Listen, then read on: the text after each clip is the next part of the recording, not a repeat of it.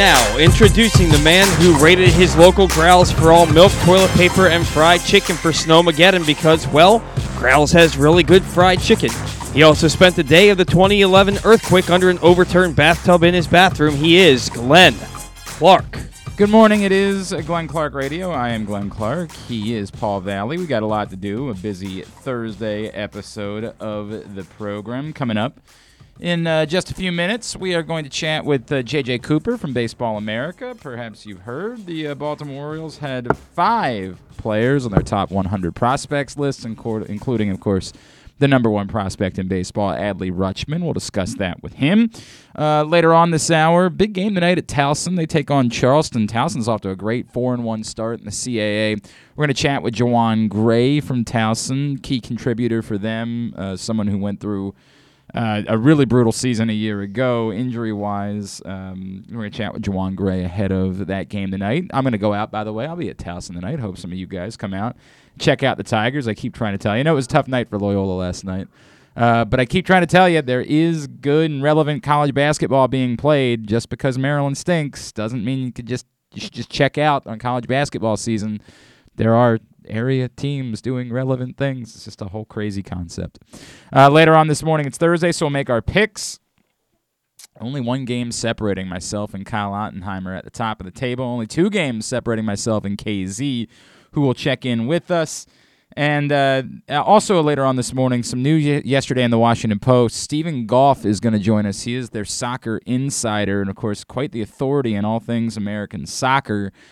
And the word is, you're not going to believe this, the people involved with the World Cup didn't love FedEx Field. It's crazy, right? What a thought. That maybe FedEx Field is a complete S-hole, and everything involved with that, everyone involved in that organization, is an utter embarrassment. Just what a crazy thought. Not everyone involved. There are, of course, good people. I'm not trying to disparage everyone, but the guy that runs it. So there's this talk that maybe the best hope for D.C. is to combine their effort with Baltimore's, use M&T Bank Stadium to host the games, and D.C. can say, hey, we can host some training and we can do some watch parties or something like that because you clearly don't have any interest in playing games inside our stadium. Well, that would be good news for Baltimore's chances of getting games, which, frankly, is the part that I care about. I know other people talked about, well, it'd be cool to do official. No, I want the games. That's the part that I want. I want the games. So we'll talk to Stephen Goff about exactly what that means. As of right now, no one has said on the record that they're budging. No one has said on the record that they are going to disband the DC effort and make it a combined effort. But, it seems like Stephen Goff is plugged in. Stephen Goff knows what he's talking about. He doesn't just pull stuff out of thin air. So it would be interesting if that really is the thought process, is that they don't like FedEx Field. Then I would think that might be coming in the hopes to save face as much as possible. So we'll discuss that later on in the program today. Today's show is brought to you by Live Casino and Hotel. That's where the NFL chick, Sarita Hubbard, and I are going to be. We went down there and sort of did a site check yesterday. I'm really excited about it. They're putting aside a couple of the nice reclining chairs for us for Sunday. They're treating us like we matter. Little do they know. I don't. Rita does. I'm excited about this. It's going to be quite the day. We were told there are going to be some giveaways that we're going to be doing throughout the course of the day for people that are coming down and hanging out, maybe tweeting about being live at Live. I think there might even be an odds boost perhaps thrown in there. I can't promise that just yet, but we're working on something like that. But it's only for people that are going to be there Sunday for the 3 o'clock game. That's the Buccaneers-Rams game, the first playoff game of the day on Sunday. Myself, the NFL chick, Sarita Hubbard, will be live at Live in the FanDuel Sportsbook at Live Casino and Hotel in Hanover. I have already earmarked a certain dollar amount's worth of money that I am willing to lose. I've made a little bit of money the last couple nights betting on some tennis. This was last night. You got the best odds you would ever get on Daniil Medvedev in a second-round match because everybody loves Nick Kyrgios. And so they're like, well, we want to bet on Nick Kyrgios because you just never know. No, I knew. Nick Kyrgios didn't have a prayer against Daniil Medvedev, although good credit to him, he won a set. So that was nice. I appreciate those of you that were betting on Nick Kyrgios because it made Daniil Medvedev's odds much better than they possibly should have been in a second-round match. Yeah, we're going to have fun. We're going to make some bets. It's going to be a great day hanging out at Live Casino and Hotel in the FanDuel Sportsbook. Hope that you will come join us this Sunday. So, a question that I want to get to right at the top of the show. Before we talk about anything else, it's the most pressing question there is. It is the lead story. Is this person the luckiest or the unluckiest person alive? You have probably seen this. You are probably aware of it. It has been traded around on the internet since it occurred last night. This occurred small market television out in West Virginia, Charleston, West Virginia. I can't pretend to know everything there is to know about the TV market in Charleston, West Virginia. Believe it or not, I have not stayed up on it over the years. I used to be an expert. I used to be able to rattle off all the various local stations, and I used to be able to tell you everything there was to know about Charleston, West Virginia's TV market, but I just haven't stayed up on it the way that I once did. However, I could understand, it is to be reasoned, that probably they are a bit short-staffed in Charleston, West Virginia, and they ask people to wear multiple hats. Last night, they were covering something related to severe weather. Whether it's the same, I don't know. I guess it's probably the same thing that came through here this morning. I didn't pay all that much attention. And they threw to their reporter out in the field to talk about water main breaks. I guess this was a big story in Charleston, West Virginia. She was actually technically in Dunbar, West Virginia, which everyone knows is a place in West Virginia. Oh, yeah. I know Dunbar well. Been to Dunbar many a times. So they throw to her, and everything's going swimmingly, right up until it's, not going so swimmingly. This, again, from Charleston, West Virginia last night. I believe it's WSAZ, but I'll confirm that here in a second. We see this. Water main breaks. Oh my gosh. I got hit by a car, but I'm okay. I just got hit by a car, but I'm okay. Okay, all right, so I want to repeat that if you didn't hear it, because unfortunately I don't think that picked up very well. You know what? This one's not music, so I'm going to send this to you to play, Paul. Pull up your email on this computer over here. Pull up your Gmail if you don't mind, and I am going to send this to you because that didn't pick up the way that I wanted it to pick up, unfortunately, so we're going to try this again so people can actually hear it. For those of you that did not, for whatever reason, just did not happen to see it, despite the fact that it is being thrown around everywhere. Again, this is from WSAZ in West Virginia. You good? You got it? Not yet. No? Well, that's unfortunate. That's unfortunate. Again, this is last night live breaking news coverage in Charleston, West Virginia of water main breaks. Yeah? Well, It's unfortunate. You're in it. now. Just to set you stage for you once again. okay, let's try it from the beginning. And now we're starting to experience, unfortunately, in freeze thaw, we see this water main breaks. Oh my gosh. I just got hit All by right, a now car, pause it but for I'm a second. Okay. I just got. Okay, pause it. She just got hit by a car. But she's okay. And if you watch the video, it's not a car that was traveling at great speed. It sounds and looks quite dramatic. It was a rather large SUV. It was a large SUV. That part is true.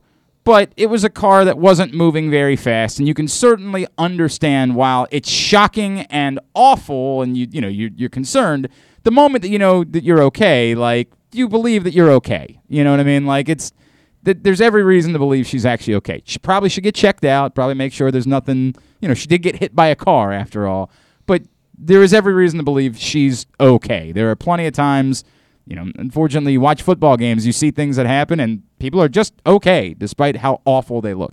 Now, let it play again. Play it again. From the beginning? No, from where we paused. By a car, but I'm okay, Tim. That's the first for you I'm on okay. TV, Tori. Woo! We're all good. I'm okay. Yeah, that's live TV for you. It's all good. I actually got hit by a car in college, too, just like that. Okay, pause again. She actually got hit by a car again in college just like that. Mm-hmm. This is the second time she's been hit by a car and totally fine. Tori Yagley, I'm sorry. I just don't stay up on my Charleston, West Virginia, although she's leaving for Pittsburgh. So she's going to be a big market a TV person pretty soon. I don't stay up on it. Tori Yagley has now been hit by a car twice in her life and is totally fine. All good here. And is making her way in her career as a multimedia journalist. Now, separating all of the other stuff like that has been thrown around on the internet, why, you shouldn't be sending out, for those that don't know, once upon a time in the TV world, you had a camera person and a reporter, and you might have even had another person there with you to help with like lighting and things along those lines. Now, everybody, especially in Charleston, West Virginia, but even in Baltimore, you're a one-man band, as they say. You're out there, you set up your own camera, you do your own sound, everything is on you. And you're just waiting and looking into the camera for when they throw to you about the water main breaks. So she's out there in apparently a treacherous weather situation by herself. And there are a lot of people who are like, this doesn't seem like it should be okay. I probably tend to agree with that, but unfortunately, at this point, I don't think it's changing. I think at this point, the people that own the TV station in West Virginia would say, well, it's that or we don't have a TV station because we can't afford that otherwise. So I'm separating that. I'm separating all of should they have dumped out of the live hit? Yeah, maybe they should have, right? Like, maybe they should have said, hey, until we know for sure that something awful didn't just happen here, maybe we cut away from this, right? Like, maybe we don't allow for something awful to have played out. Like, there's all these other conversations. I want to focus on one thing, and I think it's the most important question of the day. Is this woman the luckiest or the unluckiest human on the face of the planet? She has been twice hit by a car, but she has been twice completely fine after being hit by a car. What are the odds? There was a woman in Pennsylvania that won the state lottery twice. But like the big prize, yeah, or yeah, she won the state lottery twice, and there was another guy, and they actually caught him on the news. On the news, he was going back to a convenience store where he won like 6 figures on a scratch off, and they had him reenact it with another scratch off, and on that scratch off he won like 6 figures again, and he started praying to God not to kill him in the middle of the news broadcast, like, please don't take my life, because there's no way that could happen. I'd consider those people the luckiest people on the face of the earth. See, this I disagree with. I disagree with this. And the reason I disagree with this is because those people, it's not extraordinary, right? Like, I just pulled up the story. The guy did win a good amount of money, don't get me wrong, right? Like, he won $2 million, whatever that is, after taxes. It's not any longer, it's not generational wealth by any stretch of the imagination, but it's certainly a nice thing to have, right? Yeah. Like, there's no debate about that. The overwhelming majority of us, our lives would be different. We would exaggerate how different they are. They would not really be that different. But if we were, say, we'd be able to pay off our houses, maybe no more debt. Yeah, I mean, well, unfortunately, a lot of people have a significant amount of debt. You know what I mean? Like, I have to think about, because I just don't know exactly how much you're getting. Like, if you take it all at once and you got to pay taxes on $2 million, I'm really not sure what the actual number is that you're getting. Right? Like, it's less than $1 million. When it's all said and done. They take taxes on $2 million? They take more than 50% of Oh, my God. Well, it's not just that. It's that they offer you either to pay it all in installments or in a lump sum. And if you take the lump sum, it ain't going to be, you're not getting the totality of the prize that you're winning. That's why for something like $2 million, you're probably better off just taking the installments and saying, I ain't changing my tax bracket. It's just a nice additional amount of money to add in for free every year. Right. It's really not going to change your life. It's nice, right? Like, don't get me wrong, it's nice. It's like having an extra part-time job at that point, something along those lines, right? Mm-hmm. Like, it's a free $30,000 a year or something along those lines that you didn't have before. And I don't know what the exact number is off the top of my head, but once you get into those high dollar figures, they don't just cut you a check. They don't just say, hey, here's your money. They say, these are your options. You can take 60% of what you were going to win all right now, or we could pay it off to you, but you still have to pay taxes on all of it, right? Mm-hmm. So, like, it's just not, maybe there's an option where you're getting, I don't know, after taxes, if you took it all in a lump sum, $600,000-$700,000, something like that, right? Like, it's definitely good money. Don't get me wrong. Sign me up today, please, by all means, if anybody wants to. It's not life-changing. Right. It's not life-altering. This is, like, the odds of that, to me, are greater than the odds of getting hit by a car twice and being utterly and completely fine. Yeah. That's insane. That's nuts. That's bonkers. And I get it. Like, these things probably happen more often than we realize, where somebody's traveling at a low rate of speed in like a parking lot, and somebody walks out and they make contact. There's a tap, and hey, it's awkward, but it's all good, right? Like, nobody really is hurt in that situation. But this was a moving car on a road that hit someone while on live TV, and she's completely and utterly fine. How does the person and now is driving more famous because of it. Now everybody on the planet knows who Tori Yagley is. She might end up getting a job out of this. She's already got a new gig in Pittsburgh. It might very well be that, like, she becomes so likable in the aftermath of this that NBC's like, hey, you know what? Maybe we could use you for something else.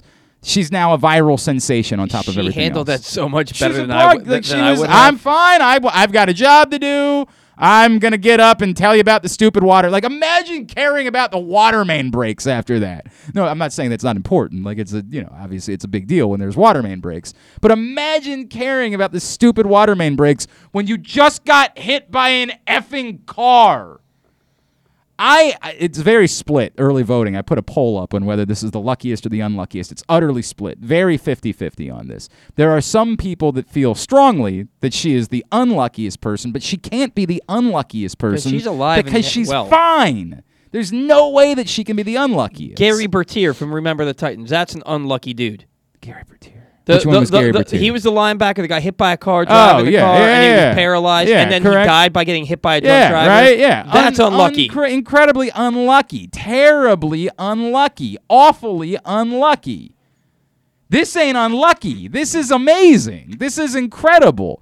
But is she purely the luckiest person? Like, this is... Do you now... How do you operate if you're Tori Yagley moving forward in your life? Do you assume invincibility? Do you assume like, there are people there that, like, if you've been on a terrible plane ride, like the type of thing that you were certain you were going down, right? Like, it was that much turbulence.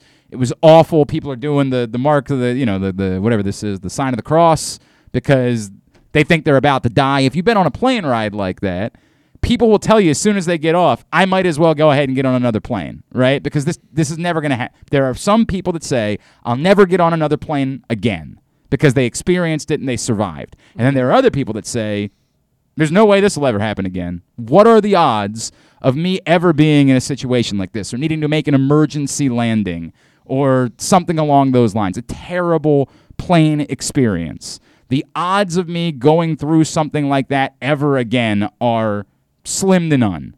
It just doesn't happen that way. So I'll go get on a plane tomorrow because mathematically I can do this and I know it will never happen again, right? Mm-hmm.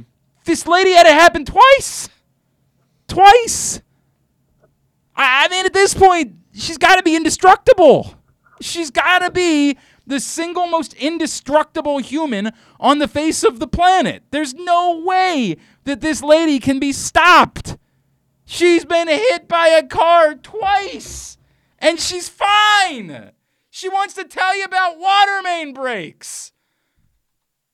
She wants to report local West Virginia news, which in fairness I thought was mostly related to meth, and I'm sorry. I apologize. I did not give it enough credit. It's the story of the century. This is the story of the millennium. Woman survives twice being hit by a car.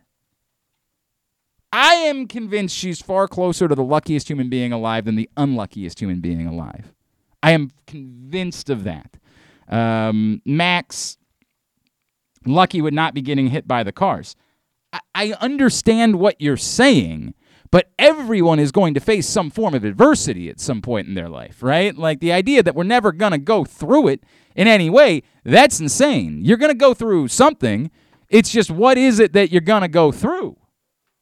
For this particular young lady, it happens to be being hit by cars, which is wild, but she's being hit by cars and she's fine. Other people, their thing might be, unfortunately, some sort of disease or whatever it might be. The odds of this and being all right, I don't know, man. That math. Don, isn't she both? Yeah, that's the point that I'm making. That's kind of the point that I'm making about this. I don't know if she's the luckiest or unluckiest, but I'm pretty sure it's closer to luckiest than unluckiest. And if I were her, I might operate that way moving forward. It's incredible stuff. Continue to get your votes. The poll is up at Glenn Clark Radio on Twitter. Mobil 1 full synthetic motor oil helps extend engine life. Visit your local Jiffy Lube service center. Ask for Mobil 1. This week, new top 100 prospects list from Baseball America. And at the top of the list, of course, Adley Rutschman. And then 4 more Orioles prospects that made the top 100 list. Joining us now to tell us more about it, of course, from Baseball America, he is the editor-in-chief. He's our friend, Mr. J.J. Cooper, and he's back with us now here on GCR. J.J., it's Glenn and Paul. It's great to chat with you as always, man. Thank you for taking a minute for us this morning. No problem at all. Was there that much drama? I know you guys played it up with the podcast and on the site, but was there that much drama about who the number 1 prospect was going to be on this year's list? Yes. Okay. Absolutely, positively. Okay. Why? Why? We were a day before the list went live. We had someone else number 1. Really? Yeah. Wow. Was that more about Adley Rutschman or more about the other person? There are 3 guys at the top of this list who are absolutely easily understandable, logical number 1 prospects. And we've had this before. Like an example I would give is if you rewind the clock a few years ago, 2018, the top of our list was Ronald Acuna. Shohei Ohtani was number 2. Vladimir Guerrero Jr. was number 3. Well, yeah, but those guys all stink. So, you really screwed that up, JJ. So, when you have years like that, where it's like, okay, Vlad was 3. It wasn't because we didn't think Vlad Jr. was one of the greatest hitters and prospect, as far as a hitter that we'd seen. But, okay, someone had to be 3. And you look at it now, those are 3 of the best players in baseball. I think that there's a very good likelihood that all 3 of these players we're talking about, which is Adley Rutschman, which is Julio Rodriguez, the Mariners outfielder, which is Bobby Witt Jr., the Royals shortstop. Yep. All 3 of these could end up being excellent big league players. Then it comes down to very interesting discussions of positional value versus injury risk versus who's going to be the best hitter, who's going to be the best defender, how much defensive value is a shortstop versus a catcher. It was fascinating. And as someone who still geeks out about this after doing it for 20 years, it was an extremely enjoyable argument and discussion. All right. So ultimately, why did Adley Rutschman win out over those other 2 then? So what we do, this is our process. We have, our staff and we gather information all year and then we kind of put together a list. But when we're done, we also then reach out to our sources in baseball, scouts, coaches, analysts, front office officials. And so we walked out of our first meeting with Julio Rodriguez at number 1. And then we said, okay, but let's get feedback on this. And so we hit up a whole lot of people in baseball and said, who do you have number 1 out of this group? And it wasn't unanimous on any of these guys, but we did get more Adley Rutschman number 1 feedback than anyone else. And the overarching reason for that, we said, well, why was, do you know how hard it is to find a catcher with this kind of approach, the chance to hit like he's going to hit, and on top of that with above average or plus defense? That's just harder to find than it is middle of the order bat in right field or even a middle order of the bat who plays shortstop. Yeah, I get that. And the positional value is significant. J.J. Cooper with us from Baseball America. You used the word risk a second ago, J.J. And as you're not surprised, there are still people in this town that remember the last time an Orioles prospect was number 1 on your season list. And still feel some fear because of it, just because it happens to be a guy that plays the same position. What risk is there at this point in relation to Adley Rutschman, given everything we've seen from him so far in terms of whether or not it translates at the big league level? Catching is hard. Catching is a risky position. So if you look back, Matt Wieters, okay, maybe Matt Wieters wasn't as good in hindsight. He struggled more against right-handed pitchers than we or anyone else thought. But I would also say that injuries played a role in Matt Wieters being a good but not great player. Of course. I'd say an even better example is Joe Mauer was 2 times our number 1 prospect coming up with the Twins.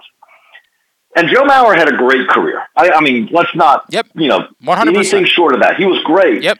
But his career was shortened, and he had to move off of catcher because of concussions. That's just a situation. The chances of something like that happen, the chances of a catcher playing 120 games a year rather than 150 is just a lot higher. The chances of a catcher breaking a finger, still staying in the lineup, but it affecting his batting average and his slugging percentage, his on-base percentage, is just higher than it is for a right fielder or a shortstop. J.J. Cooper, if Adley Rutschman was not, let's just say that we already knew that he couldn't be a long-term catcher. And I'm just, I'm throwing this out hypothetically. I'm going to knock on every piece of wood that I can find as I say it. If he was a first baseman right now, where would Adley Rutschman be on your list of prospects? I don't think if you're the first baseman, I don't think he's as good a pure hitter as Spencer Torkelson, who's number 5 on our list, who is a first baseman. There are some concerns with Rutschman. I think Rutschman is likely, there is power there, but if you told me that he ends up, that like his best offensive attribute is a high on-base percentage, and again, the fact that he's a switch hitter, which means that he should hit, it's going to help him hit for a higher average as well. I think that that's kind of more what he is than a guy who's going to end up, I think that Julio Rodriguez and Bobby Witt Jr., the guys right behind him on the list, are guys who have a very legitimate shot to have a 40 home run type season or something like that. I think that's less likely with Rutschman. I still think he'd be a top 10, probably 15 prospect, but he can be a really good catcher. And that is a key component of why he ranks number 1. JJ, 5 Orioles made the list entirely. The next, of course, being Grayson Rodriguez. And are we at the point with Grayson Rodriguez where we should be assuming he's a top of the rotation pitcher as a major leaguer, or is it more we can assume Grayson Rodriguez is a quality major league pitcher, but we're not quite there where we can assume he's, a top of the rotation, best in the American League type of guy just yet? You always hesitate to say, "Oh, he's going to be that," because pitchers can hit many a detour along the road to that.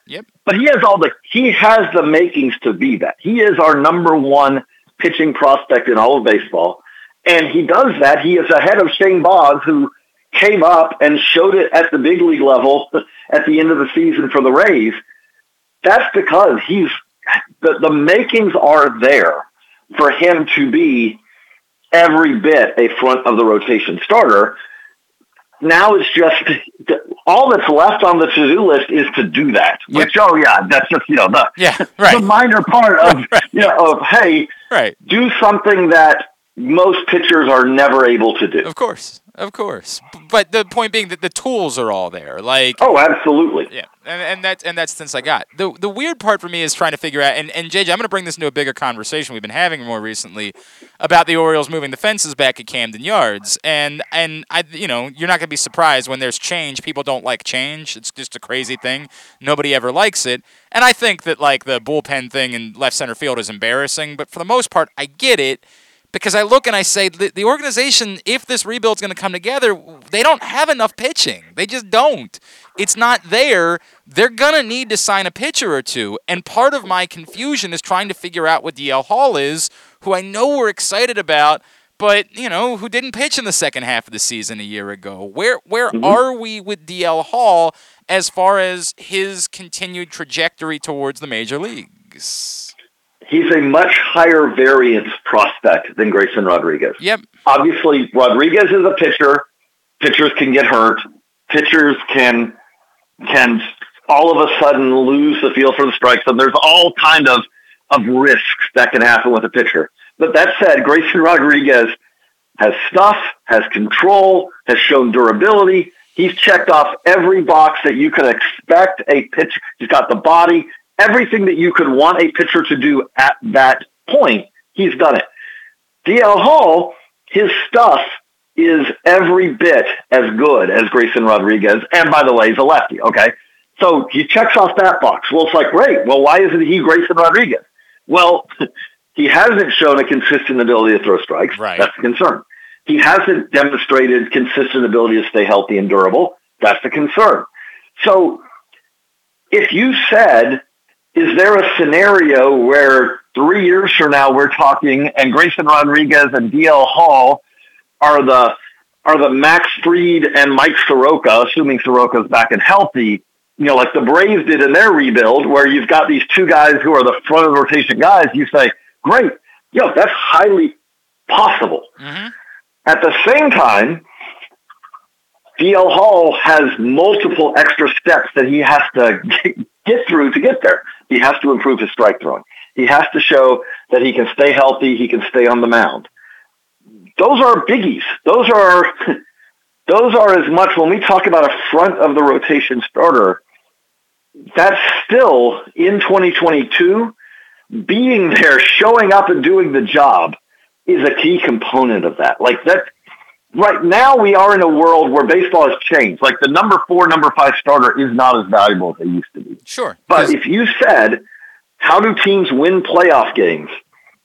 Having that pitcher who you want on the mound in game 1 and 5 or game 1-4, and maybe he comes back and pitches a few innings in game 7, those are hard to find. And Rodriguez and Hall do give the Orioles two guys who could get to that point, that these are guys you want taking the mound as starters in playoff series, which those are hard to develop. I do agree with you, though, that when you say beyond that, you'd say that the difference, I wrote about this last week, the difference between this Orioles rebuild right now and some of the most successful rebuilds of the past decade is they don't have the depth of arms, in my opinion. Yep. That some of the, when we talk about that Braves, I think the Braves rebuild, they're the reigning champs, but the rebuild that they did, they had the 8th and 9th and 12th best pitchers in the Braves systems in 2017, that kind of era, were really intriguing pitching prospects. Mm-hmm. And not all of them turned out, but some of them turned out to be guys like A.J. Minter, who pitched valuable innings for them in the postseason. When I get to the 9th, 10th, 11th pitchers in the Orioles system right now, I don't have that same feeling. Of course. They're just not there. They're just, at the moment, of course, there's always a chance someone becomes John Means, right? Like, that's the way that the business works. But at the moment, there's no reason to assume it. And at the moment, if it's going to come together, it's going to have to involve signing pitchers, and you weren't signing pitchers with that fence being where it was in left field. Like, you just weren't doing that in Baltimore. It wasn't going to happen. Before I let you go, JJ, two things. One, the next on the list for as far as Orioles concerned, Colton Cowser sneaks onto the list at 98. But are you at the point where you are ready to assume that Gunnar Henderson is a major league shortstop specifically, or are you sort of still at the point where, like, he's a major league bat, we'll figure out what happens? It kind of depends on what do you need, right? Like, I don't want to I hesitate to compare him like this because this is putting too much on him. Right. But, like, Matt Chapman is an exceptional third baseman defensively. Mm-hmm. Could Matt Chapman have played shortstop if that's what the A's needed when he was coming up? I think it's possible, right? He wouldn't have been as good at shortstop as he was at third base, but he could have done it, right? Well, that's how I would, in a lesser version, again, I don't want to say Gunnar Henderson equals Matt Chapman yet, but a similar kind of situation where it's like, I think it's very plausible that Gunnar Henderson can play shortstop. Now the question becomes, okay, do you want someone who can play shortstop or do you want someone who can be exceptional at third? That kind of depends a little bit on him. It depends a little bit on team philosophy, but it also depends a little bit on team need. Where if he comes up, and again, right now, hey, good news, Gunnar, the doors are open. But if he comes up and the team has, if he was a Pirates prospect right now, and you say, well, we have Ke'Bryan Hayes, and we're a little bit more uncertain at shortstop, well, then maybe you try to make him a shortstop. If he was coming up in the Rangers system right now, and you say, well, I got bad news for you, Gunnar. We just spent $300+ million on a shortstop. Then you say, hey, well, maybe we're going to make you a third baseman. You know, those kind of situations do play a part in this. But I do think that both of those positions are plausible paths for him, just with the understanding he'll be better defensively. He'll be really good defensively if you put him at third. But he also could be he could play shortstop. And last one for you, it's totally understandable why Heston Kjerstad is no longer on this list. But if he gets back and starts playing, you know, like, is he? Do you look at it and say this is just a weird circumstance? If Heston Kjerstad can still hit and hit for power the way that we know he's supposed to be able to hit for power, he could quite quickly be right back on this list. Sure, but like when you say, I mean, there is. It's not like, oh, well, if he shows up and in April he's hitting like we expect, all of a sudden he's the prospect he was before. Because unfortunately, and I mean, it is unfortunate, but he's also lost time. Right. Right? Like, the reality of it is that there are contemporaries of his from his draft class who are much closer to the big leagues now. Of course. Than he is, because they got into work and he wasn't able to get into work. It's not his fault. He had an ailment that kept him from that. But it just does mean that age and proximity to the majors does play a role, especially in hitters, in how we kind of line them up and value them. And so the thing that's going to be tough for Kjerstad is that assuming that he's still put on even a fast track progression. You're not just going to say, well, he's missed all this time, let's just send him to AAA to catch up. So I do think that there are some hurdles for him to climb back on, which is if he goes out, again, I don't know exactly where they're going to send him. A lot of that may depend on how he looks in spring. But if he goes out in high A and sets the world on fire in high A at the start of the season, that's great. But at the same time, there would be the follow-up of that is well, he's a lot older than those guys. True, right. He should be this far ahead of all right. those. So there's some complicating factors where I'd say we'll know a lot more about Heston Kjerstad in August, September. But at the same time, April, May is going to be a little bit more of, okay, let's look at the context of it. But again, the other key parts of it are the actual components of it. How does he look? Like, right. Is the swing, how much power is he showing? How's his approach? There's a lot of these things that really right now are, we know what he was before, but we don't know. He hasn't faced real live games in quite a while. No question. It's very significant. There's no debate about that. All right, at JJCoop36 on Twitter is how you follow him. If you are not subscribed to Baseball America, that is quite silly. I don't know how you can be a baseball fan and not have a Baseball America subscription. BaseballAmerica.com. Check out the top 100 prospects list, including 5 Baltimore Orioles prospects. JJ Cooper, always appreciate taking time for us, man. Means a lot. Thank you for doing it. Let's talk again real soon, all right? Sounds good. JJ Cooper checking in with us here on GCR. To me, the headline continues to be, like, the story of the rebuild at the moment is in part about Adley Rutschman. So if Adley Rutschman doesn't pan out the way you expect Adley Rutschman, do you have enough to make a full rebuild work? Maybe, but you had to solve the pitching to begin with, right? Like, you don't have enough pitching. As important as Adley Rutschman is, and don't get me wrong, I think Adley Rutschman is critically important to making this work. The bigger story is you need Adley Rutschman to work to force their hand in signing pitchers, or you need a miracle to unfold with pitchers that aren't scouted and viewed in a certain way to become John Means in the coming 3 to 5 years. And it's not impossible. It's the same thing I always said. Nobody's saying it couldn't happen, But we have to acknowledge that right now it's not likely at the moment. The greater likelihood is they have one, somewhere between maybe and probably two, and that's what they've got. And, of course, unfortunate things can happen with that. Like, we already have a couple of questions related to DL Hall. Pitching's not there. It's just not there.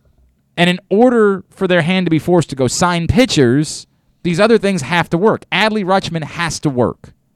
Has to come up and be a star. And force them to say, we need to consider that this is our moment. This is our chance. This is our clock. Because if he doesn't, I don't know that I see how they're relevant enough otherwise to force the hand of signing pitching.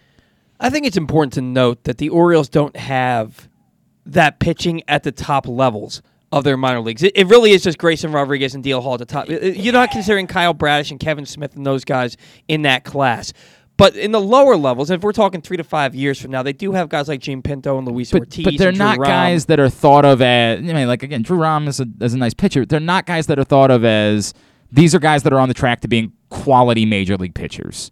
They're guys that are thought of as maybe guys that could get there, or guys that are thought of as like, let me watch this guy and see, because there's a couple things I like about them. But Zach Peak's another one, yeah. Like, none of these guys are thought of as, when we say this, if somebody is coming out of the draft, immediately thought of as this type of pitcher, it doesn't matter where they start, they're going to be on a list like this, right? Like, they're going to be on a list like this. The Orioles haven't drafted those guys. They just have chosen not to. That's true. They simply haven't. And, again, that doesn't mean that one of them can't. And I want to make that very clear. And I say this, we've got the example. John Means is the example. John Means wasn't even thought of as well as Drew Rom was. And he wasn't thought of, honestly. It was completely an afterthought. He was, again, a substitute teacher, as famously we know. There are plenty of guys that can far surpass expectations, and what that their development can just come because they find they get the right piece of advice, and they do something a little bit differently, or whatever it is. They're just a late bloomer, something along those lines.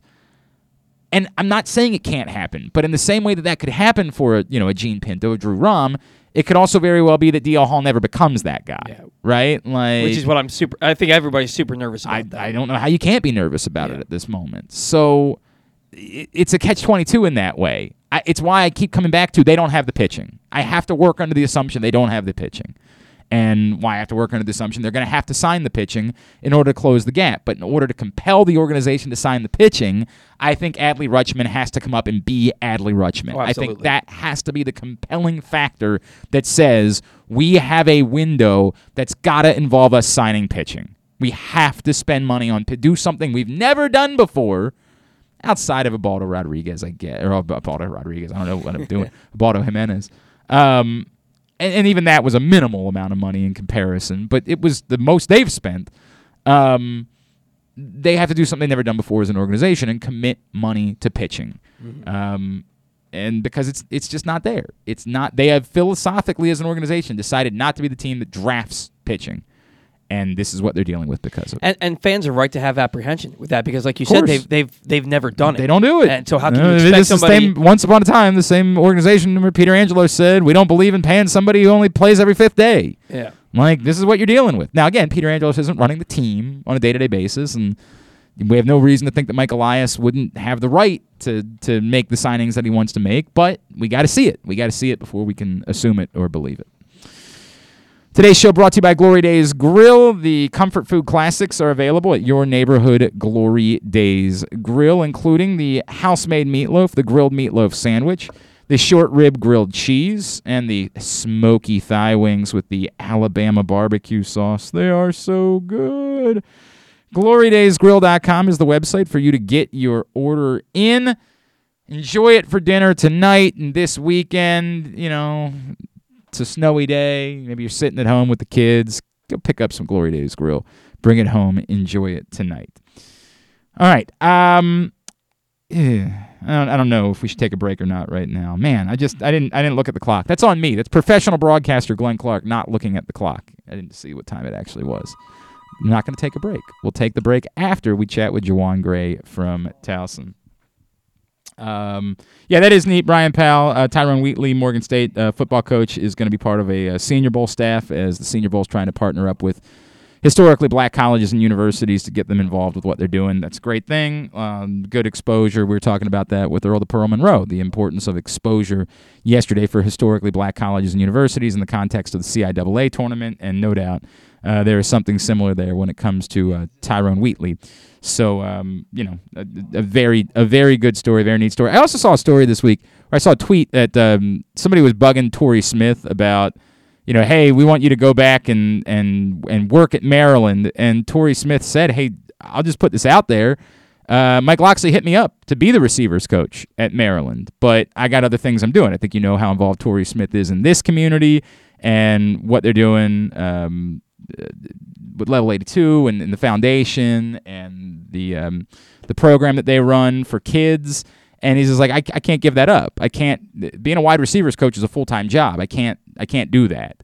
But I thought that was interesting that Mike Locksley attempted to bring in Torrey Smith to be the wide receivers coach at the University of Maryland, and I don't blame him whatsoever. Seems like a good person to try to hire. Big one tonight. I'm going to be over at Towson. I keep trying to tell you, this team, this might very well be Pat Scarry's best team at Towson. They got a real chance of breaking through, winning the CAA, and getting back to the NCAA tournament. Our next guest, someone who's been a key contributor for Towson, had a really difficult year a year ago, and I can only imagine what this has meant to him being back on the floor and winning the way that they've been winning, off to a 4-1 start in CAA play. Juwan Gray now joins us here on GCR. Juwan, it's Glenn and Paul. It's great to chat with you, man. Thank you for taking a couple of minutes for us this morning. Oh, man, it's no problem at all. Thank you for having me. Absolutely. Juwan, for people that don't know, take me back to, 16 months ago, let's say, right? Before the start of last season. Everything you guys went through as a team during the difficulty of that year, everything you personally went through last year, how good has it felt to be back on the floor this year and for you guys to be playing the way that you've been playing? Man, it feels amazing just to be playing basketball in general. Last year, going through COVID, we kind of had to do everything in a moderate amount. So we were having team meetings through Zoom where usually, we would be at the gym, interacting with each other and getting to know my teammates. But, we kind of had to, start working out in small moderation. So, just the bigger jump between last year and this year, just having the opportunity to, fully play and not get shut down. So, and what about the biggest part. What about for you? You tore your Achilles, correct? Yes, sir. What going through that and having to grind and work your way back, what did you learn about yourself during this process, and how much hungrier did it make you for getting back out there this year? Man, I learned a lot, through myself.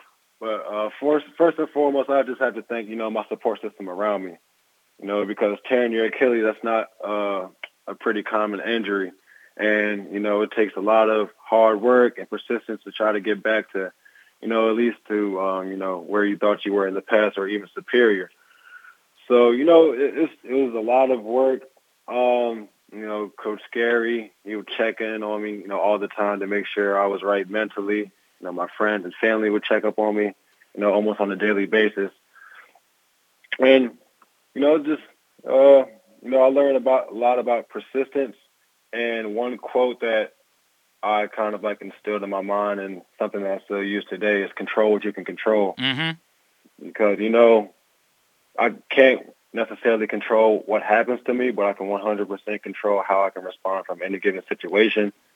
And, just having that mentality and mindset throughout my entire rehab process, it's made me sharper, mentally. And, it made me even hungrier to be out there, on the court today. He is Juwan Gray. He's with us here on Glenn Clark Radio. Towson hosts Charleston tonight, 7 o'clock at CQ Arena. You want to get over and check out the Tigers. Juwan, did you guys know, was there a quiet confidence within this team, or maybe it wasn't so quiet, about what you all were capable of doing when you looked around and saw everybody else and looked at this roster that you guys had put together? Did you guys know you had a chance to do something special this season? Absolutely.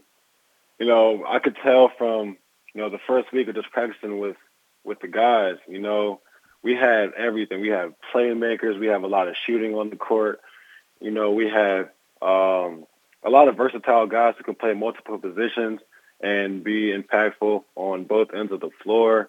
And we have big guys who can rebound, defend at an elite level. So I 100% knew that, you know, we had the capacity to make something happen this year. What was there something early, you know, whether it was how well you guys played, say, at Pitt or Ohio State, was there a moment that fortified that? Was there a moment early on in the season that made you guys say, you know, and I know that you're, you know, let's keep it one goal at a time and all that, but like, was there a moment that made you say, you know, all right, we know what we can do? Was there a moment like that? I think it just all builds from like our habits in the summertime, I would say. You know, even I wasn't able to participate at that moment because I was recovering from my Achilles. Sure. But just seeing the way that, you know, we played on the court, you know, it seemed like we instantly had some chemistry. And I think that has a lot to do with like the veteran guys who we currently had on our roster prior to the transfer coming in, and also just the transfers on our team. You know, that veteran leadership, and we've all been in big games where, you know, we had to make right plays and all that. And I just think the veteran leadership has really helped us out this year. Do you guys talk about it? You know, I know it's such a singular focus, right? Like Charleston is what you're worried about at the moment, but you know, you know, it's been a while since Towson's been to the NCAA tournament. You know that there hasn't been a CAA tournament title. Do you guys talk about those goals at all, or is that too much? Would you be too distracted from trying to go win a game tonight against Charleston if you were talking about those things? Oh, no, we just like to, you know, be where our feet are. That's our team motto. And although we know that we have the ability to win the conference tournament and make it to the NCAA tournament, but we're just focusing on one game at a time. So right now we're focused on Charleston at 7 p.m. No, I get that, man. Like, you can't, you know, and you saw that, right? The first conference game of the year, right? Like, this is still, it's not easy. These are not teams that are just going to let you go win, right? Like, you gotta go show up. You gotta play, man. Like, that's just the way that it goes. Juwan, your story, you know, why a kid from Delaware that ended up out in San Diego and then back to Towson. Tell me about your own personal journey and why this was right for you to end up here at Towson. So, yeah, it's been a long journey. You know, it's actually funny because in high school, you know, you would think about, like, where I would be, you know, 4 or 5 years from now, and this is definitely not, you know, where I thought I would be. But, you know, there's beauty in the journey of one story. So, you know, I went out to San Diego from Delaware, and first of all, it was a complete, you know, culture shock for me. I mean, it's not a bad place to be, though. Like, let's just put that on the table. Not at all. Right. You know, it's beautiful weather all year round. You know, it's about 75 degrees. Yeah, not a lot of days like today. In San that's for sure. That's for sure. But, you know, I ended up leaving San Diego. My coach, he got fired, so I decided, you know, it was time for me to go someplace else. So I ended up entering my name in the transfer portal, and Towson was actually a location that I was kind of familiar with because while I was at prep school, I had actually came to a Towson basketball game. So I was kind of familiar with the campus, and it made it even better that it was close enough to my actual house. So it's about an hour, 45 minutes, you know, to my residence in Dover, Delaware. So I felt like it was close enough for me to, you know, be at home and go home if I needed something, but not, you know, close enough for my family to, you know, pop up on me all the time. So they had they been able to come to games? Like, that's the important part, right? Like, they can come to games, and then you can go back and live your life, and they can go back home. Yeah. I think that's the best of both worlds, isn't it? Like, yeah, definitely. You got them there, but then when you need them to say, okay, love you, like, I got a life. It's time to go back. Exactly right. I got things I got to do. I'm happy to see. I'm glad you can make it out. And now it's time for us to go our separate ways. It's like, I think that's critical, man. That's awesome. Juwan Gray, social media, where can Towson fans be giving you a follow? Twitter, Instagram, anywhere like that? Yeah, so I'm pretty active on all of my social media platforms. I usually use Twitter and Instagram. So if you want to follow me on Twitter, my handle is jgray_12. And if you wanted to, follow me on Instagram and stay up to date with what I have going on, my Instagram name is _TheRealJuan12. That's awesome, man. What's your master program? What are you working on, man? What's the thought process for you in life moving forward? Yeah, so my program is marketing intelligence, and I have 2 classes left until I get my degree. So I am extremely excited about that. It's been a long process, with me for school, and I feel like I'm close to, having a breaking point, but, I'm almost there. I have 4 months left, and that's just my mentality. And you've already, you're already kind of a, maybe we borrow a Kanye West line. You're kind of a businessman or a businessman. Like which exactly. Which one would be closer to describe you so far at this point? I'm a businessman. You're a businessman. You've got your own company. Yeah. So I actually kind of started off for one of my classes.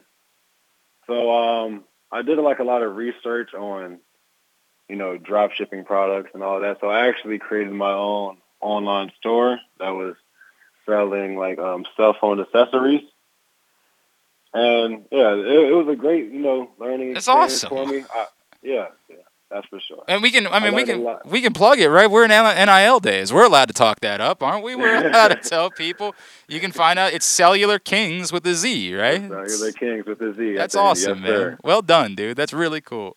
Juwan, I'll be over there tonight. Looking forward to seeing you guys. You're giving a lot of excitement right now to this community of what's possible for this team. It's a lot of fun to watch you guys play. Appreciate you hopping on with us for a minute this morning. Best of luck the rest of the way. Let's catch up again soon, all right? Yes, sir. Thank you for having me. Juwan, thank you. If you see me at the game tonight, speak up. I'll make sure I come say hello, all right? I will do that for sure. All right, Juwan. Appreciate you, man. Juwan Gray from Towson. Again, tonight against Charleston. And they're off to a tremendous start, 4-1 in conference play, and a lot of reason to be excited about what Towson is capable of doing. As, they got the longest drought of anybody in the area in terms of reaching the NCAA tournament. It's about time for that to end. About time for them to get back and win the CAA and go dancing again. Whew, busy hour of the program, hour number 1 of the show. It has also been brought to you, or just a reminder that if you missed Stan the Fan and Ross Grimsley catching up with Jim Palmer earlier in the week, great show, and it's available right now, facebook.com/PressBoxSports or at PressBoxOnline.com/video. They talk baseball, Stan and Ross, every Monday with a great guest and a lot of great thoughts from Jim Palmer about the same stuff that we've been talking about moving the wall back and the impact and what it'll really do for a pitcher. Jim Palmer's some sort of authority when it comes to those things. Believe it or not, he might know a thing or two about a thing or two when it comes to pitching. Just a crazy thought. I know you've never thought that and listened to Jim Palmer talk. He's never come off that way. But he is. Let's make this very clear. He's Jim Palmer. When he speaks, we should probably listen. It's Jim Palmer we're talking about. So a great show that they had with Ross Grimsley. When we come back in, KZ is going to join us. We're going to make our picks for the week. I guess he might have a thought or two about if for whatever weird reason you're playing some sort of fantasy games in the playoffs. He will share some thoughts about that, and we will make our picks for the divisional round. That's on the way. It's Glenn Clark Radio. That first sip.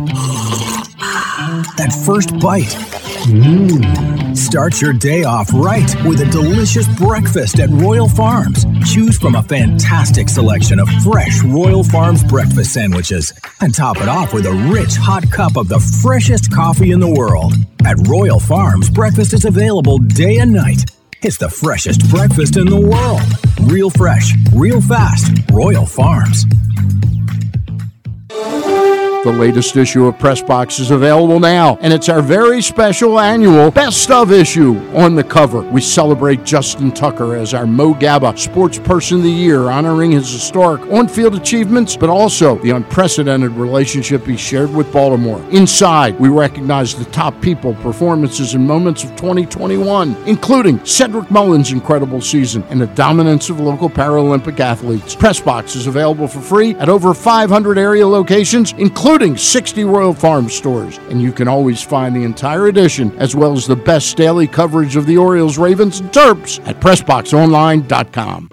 Sports fans, the wait is over. The all-new FanDuel Sportsbook is now open at Live Casino and Hotel in Hanover, Maryland. This is your chance to win big right in your own backyard. Bet on every sport with self-service kiosks and watch all of the action from the best seat in the house. Make every moment more at the all-new FanDuel Sportsbook at Live Casino and Hotel in Hanover. Please play responsibly. Gambling problem? Please call 1-800-GAMBLER or visit mdgamblinghelp.org. Need to hone your computer skills to boost your career? Or maybe you want an IT certification. CCBC Continuing Education has the courses and programs you need for a career in the computer field. And it's all tuition free. From the basics to specialized training, we have the classes you need, from hardware to programming to cybersecurity and so much more. It's your choice. It's your career. Call 443-840-4700 or visit ccbcmd.edu/computer training. Window Depot Baltimore provides the highest quality Pro-Via windows, doors, and siding for all budgets. The best is finally affordable. Call them today for a free in-home consultation at 410-941-3499. They also offer Zoom and FaceTime consultations in an effort to practice social distancing. A proud sponsor of the Tyus Bowser Show, you can find out more at WindowDepotBaltimore.com. The Toyota Tacoma comes in a wide range of models and trim lines. You can choose the perfect Toyota to reflect your unique personality and driving habits. Check out buyatoyota.com for deals on new Tacomas from your local Toyota dealer today. If you miss anything, don't forget that you can find whole shows later on Spotify, Apple, or Amazon Podcasts. It's Glenn Clark Radio. All right, back in here on GCR as we move right along on a Thursday edition of the program. KZ is going to join us in just a minute. We will make our picks for the week. Still to come this hour, we're going to talk a little bit more about a report yesterday in the Washington Post regarding the World Cup and something that could impact Baltimore, as Stephen Goff's going to join us to talk about his sources telling him that FIFA don't like the situation down at FedEx Field and that it could become a sort of combined joint effort to land the World Cup. I've attempted to remain positive about Baltimore's chances as a whole, despite the fact that a lot of people practically have said, hey, look, this is Baltimore, and you're up against it just because you're Baltimore. It's just the nature of the beast. And I get that, but I think we can all be reasonable enough to assume that given the significance of D.C. as a market, if Baltimore was the host stadium for games, while D.C. could sort of be propped up as a market for support, and we want people to come here and stay in hotels, and it's not that far away to get to the stadium in Baltimore, I think we could understand why that might make things more appealing for the chances of Baltimore hosting games. But we will discuss that with Stephen Goff and get more clarity about that. There are people that believe that Baltimore's chances were doomed from the get-go, that just there is no way that FIFA was going to choose Baltimore. Like, it just wasn't going to happen. But this could be helpful. And the alternative, might be that neither one. I mean, I don't know. We'll talk more about it with Stephen Goff a little bit later on this hour about what exactly all of this means. All right. From Dan says, Glenn, regarding the woman who was hit by the car, there is no doubt in my mind that is the luckiest person that has ever lived. Isn't there a story of someone who survived 2 different plane crashes? If that person is still alive, then she's the second luckiest because that person... I don't know that story. Is there a story of someone who survived 2 different plane crashes, Dan? It rings a bell, but I couldn't give you definitive info. Yeah, I mean, I like something like that sounds familiar. Survived Austin Hatch, survivor of 2 plane crashes. Oh yeah, this was the Michigan basketball player. Austin Hatch has been through more than anyone, this is from Bleacher Report, has been through more than anyone should have to endure in 19 years. Despite suffering through a pair of extremely traumatic accidents, he has worked to get back onto the court and recently signed his national letter of intent to play basketball at the University of Michigan. Blah, blah, blah. Has survived 2 plane crashes, 8 years old. Oh, God. Nope, take it back. That killed his parents and 2 siblings. No, not the luckiest person that's ever lived. No.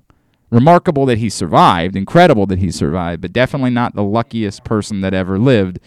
No, scratch that. This lady, luckier. 100%. Oh, God, that took a dark turn. Thanks a lot, Dan. Jeez. Ugh. It's awful. Now I got to go right from that to trying to switch gears and make stupid football picks. Way to bring things crashing down, Dan. Feel good about yourself, Dan. Nice wrench in our spokes. Yeah, why don't I go to where you work and I throw some things at you, Dan? Thanks a lot, man. Jesus. Ugh. That was gross. All right. Let's attempt anyway. It's Thursday. On Thursdays, we make picks. Joining us now, he is Mr. Ken Zales, PressBox fantasy football expert, PressBox NFL draft expert, and I got KZ. I've got great news for you, my friend. Good morning. How are you? Good morning. You're gonna be super excited to hear this. Yeah. This is a big deal in the football world. Rick Gosselin is thought of. He's a longtime football writer in Dallas, and he is thought of as an authority in relations to special teams units. His grades for special teams units are considered Bible within football, right? Yeah. Like they are. This is like I'm gonna try to compare this. No one that works for an actual football team gives a rat's ass what someone's Pro Football Focus grade was. Like they have their own system, and it's what I always try to tell people to do the grading thing. Like I'm not trying to tell you you're a farce. I'm just trying to tell you that you don't know as much as you think you know, right? Like you think you know a lot of things, and I get that, and I'm not saying it's worthless what you do, but you don't know everything you think you do, and the teams do, and they internally do their own grading system. I remember like one day, and I'm trying to remember what game it was, but there was a game where I thought LaRon McClain had like the most passive sort of ho-hum day, and I was informed the next day when I was at the building that LaRon McClain had the greatest graded day in Baltimore Ravens history in that particular football game, and I was like, huh? Like, what am I missing? And it's because we just don't know as much as we think we know about what players are supposed to do on each play, or what we think they should be doing on each play. And so but I'm telling you, within football organizations, they care about Rick Gosselin's special teams ratings. Yeah. It matters to them. And I've got he is maybe, I'll say he is. He's the best sports football analyst writer around. Might be. He's been for decades. Rick Gosselin was he was in the infancy of doing mock drafts, and was like, I think he actually stopped doing them a few years ago. He didn't stop doing them, but he stopped participating in that wacky contest that all us amateurs do. Yeah. Because it wasn't fair to the rest of us. Yeah, like he's very good, and I know very good and very tuned into everything that goes on NFL related. You're going to feel quite silly. The Baltimore Ravens not only finished in first place, but finished 30 points higher than anyone else in the NFL in terms of Rick Gosselin's special teams grades. Who do you want to apologize to first for all of the stupid things that you've said about the Ravens and their special teams? Who gets the first apology? So it's funny because I saw this already and already tweeted out about it. Oh, did you really? Damn it! I did. I did. I did. I saw it and I tweeted out about it.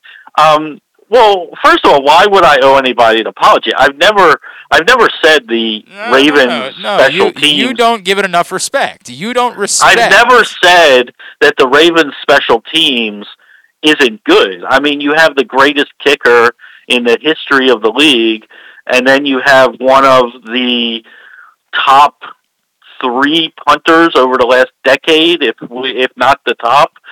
So, and you're your head coach is a special teams guy. Yeah. So I've never said but how that are they good at how are they going to finish first? I've just hang on said, Hang on a second. I've Ken. just hang said on. Hang on. that they're not important. Hang on. My turn. How are they going to finish first in Rick Goslin's rankings if they're not giving roster spots to special teams aces? Just stop. Where's I'll answer me this question. Where was Green Bay ranked in special teams? How would I know that? I don't know. Well, you have this in front of you, obviously. Where's Green Bay ranked? Green Bay was dead last. They were dead last. Okay, so I'll take a top 10 offense or defense versus a top special teams by 30 points any day. Kansas City was fourth. As I tweeted out, this makes it all better. You're going to feel really stupid when Mason Crosby misses a kick that cost them this weekend and they lose to San Francisco and they didn't have better special teams. Special teams. Didn't the Ravens have a top 10 offense to go along with their top ranked They did. special They had the teams? number 6 offense in football. They did. I don't know if you remember that. They did. They had the 6th best offense in football. If it was just top 5, then everybody knows that's the Green Bay Packers last in special teams. Okay, what are we comparing now? I'd prefer winning the Super Bowl myself. All right. Are you playing anything? What are you playing underdog wise this week? What's your game? You know what? I haven't looked at it yet, and I'll be honest with you because I wanna wait for some of the injuries to work their way out to see what some of the lines are. So I haven't looked a whole lot, but the one thing I am going to play, I think no matter what the line is on George Kittle, it's going to be too low, so I'm taking the over on George Kittle. Let me try to pull it up. Let me see if I can't find George Kittle. By the way, I took that, I bit on Stephon Diggs last week, the thing that yeah. And then I paired it with Joe Burrow over on the passing yards. I paired it with the over on Chase for catches, which I hit in the first half. And then I paired it... What did I pair it with? Because I hit it. Maybe it may have been Debo's number. I don't know. It was something that I thought was easy. They have not put a number up for George Kittle yet. Okay, well, whenever they put that number up, I'm taking the over because he goes for 75 and a touchdown this weekend. All right. The only number right now they have for San Francisco is Deebo Samuel at a combined 102.5 receiving yards. Yeah, I'm going to skip that one. I don't know. What's the weather supposed to be like in Green Bay? Do we know? Cold. Well, I mean, really, stunner, Ken. It's going to be cold in Green Bay. In 5 degrees, I heard. Well, but do we know if there's going to be any form of precipitation? I think was more the question I was trying to ask. And don't ask anybody around here because apparently we're in the midst of a snowstorm right now. I don't know. I haven't looked at. Well, I don't. In the city, there was no snow, but out where I live, there's a lot of snow. There was very little where I live. I mean, I live in a very unique. I live in the zone, and so things are a bit different. Things are a bit different there than they tend to be. It's not really part of Maryland. No, it's definitely part of Maryland. I know. Although admittedly, growing up living in Baltimore County, it was the most infuriating thing when like Dave Durian would be announcing the school closures, and he would always read it the same way. I swear to God, like it just to screw with me. I've never forgiven Dave Durian over this. He would read it like this: Baltimore County closed, and I would be like, "Oh yeah," and then he would be Hereford zone only, rest of the county 2 hours late. Durian would always read it like that. 8-year-old Glenn Clark has never forgiven Dave Durian over that. Now it's not a thing because there's the internet and all that. But right, it doesn't matter. He was the voice. And growing up, I always thought to myself, like, it's the same county. There's no way it's that much different in the Hereford zone than it is in White Marsh. There's just no way until I moved there, and I was like, holy F. I was in here, like, one day last week, and I was talking about my kids playing out in the snow, and Paul's like, how would they be playing out in the snow? It was a bunch of rain. I'm like, not where I live. It was tons of snow, and it's all still there. I was driving home that night. I'm like, I literally watched it from Jarrettsville Pike, from like literally right about Loch Raven was exactly the moment where you went from no snow at all to a winter wonderland. Like, it is just remarkable the way that works. All right, Underdog Fantasy Football. Remind people why they should be playing Underdog in general, Ken. Well, you should be playing because, first of all, it's a ton of fun, and there are so many ways to play. I just got into a best ball for the playoff round where I'm selecting 10 players against six other people, and whoever gets the most points wins. Kind of set it and forget it. But you also do these fun player props, over/under, rivals, where you can pick 2 to 5 games. You get 2 to 5 props. You get them right, you win from anywhere from 3 times up to 20 times your money, and you can do it from the convenience of your living room and on the World Wide Web at UnderdogFantasy.com or on the Underdog Fantasy app. Yep, use that code PRESSBOX. Match up to $100, your first deposit, with free money to play with. It's a lot of fun playing Underdog Fantasy Football.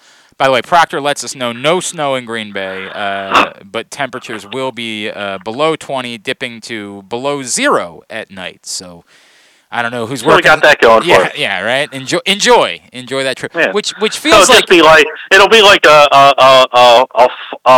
a fall day at night in San Francisco. Correct, exactly. By the way, this is the other thing too. It feels like it should create quite the home field advantage for the Packers, but yet they never seem to be able to take advantage of it. Never, ever. If you've never been to San Francisco at night, you have no idea. Yep, no doubt about that. All right, just 4 games to pick this week. There is no drama. Where are we? What happened after last week? Settle down. I'll let you know. All right, settle down over there. There is no drama, of course, at the bottom of the table. None whatsoever. Not. It is official. It is over. It has been clinched. Andrew Stetka is our loser, and I would say in general is a loser. I love you, Andrew. Could be like an all-time poor performance, though. Oh, this is iconic. 72-101 for the season, Andrew Stetka. And he will be here at some point. We'll start working on this now. He will be here, back on the East Coast, in studio, flying across the country so that he might consume a tarantula, get his back waxed. We have been told Mrs. Stetka would like to come with him to perform the waxing of the back, and we prefer that because otherwise I don't want to do it. I'm not interested. Actually, I take that back. Maybe I would like to do that. Maybe it'd be fun to do that. But Mrs. Stetka, we're told, is going to be performing the waxing of the back, and he's going to sing Hero from the first Spider-Man movie. It's going to be a fun day. Andrew Stetka has clinched, so no drama there. Technically, John Proctor is not quite eliminated from the top of the table. He's 7 games back. It would require literally us picking if we pick one game the same this weekend, John Proctor is eliminated from the race at the top of the table. You are only 2 games back after you went 4-2 last week while I went 2-4. So you are back within 2 games, very much alive, and Kyle Ottenheimer is back within 1 game, although I'm sure he's still very disappointed because he was tied as of Monday night and then lost the Cardinals game.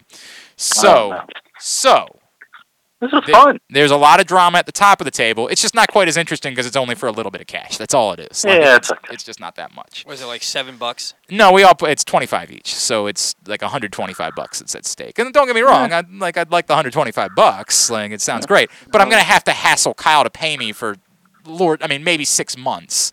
I made the mistake of not collecting the money at the beginning of the year, and now if I win, it's going to be obnoxious. It's just going to be obnoxious trying to collect the money. So, 4 games to pick this weekend in the divisional round. Where are we starting, Paul Valley? All right, you've got the Cincinnati Bengals at the Tennessee Titans on Saturday at 4:30, and the Titans are favored by 3.5. And we're back to Ken can't change his pick, correct? We're still doing that? Correct. Ken's giving you a pick, he can't change it. Correct. It's a really weird line, isn't it? I think we're all sort of inclined. There's a recency bias thing that goes into this, right? Like, we saw Cincinnati more recently. We saw them beat Kansas City. We saw them. Do we know exactly where Derrick Henry is? Like, is he full go? He's going to be activated. He's practicing in full. But is he like going to be used like he's Derrick Henry on Saturday? The last thing I saw from some of the insiders that cover the team is that they thought he could have played last week if they wanted to use him. Well, they didn't have a game. If that's the case, I think he's full go. I think you'll see 1 out of every 4 series Donta Foreman still. 3.5. I hate this number, right? Because I think if Derrick Henry really is fully healthy, Tennessee's a very difficult team to beat. They're a very difficult team to beat if Derrick Henry is doing what Derrick Henry does. And they've got Julio and A.J. Brown both healthy. Yeah, but Julio hasn't really, He caught a touchdown 2 weeks ago. It's fine. He hasn't really done much. A.J. Brown, of course, is a monster. Yeah. I really hate this. I really, really hate this.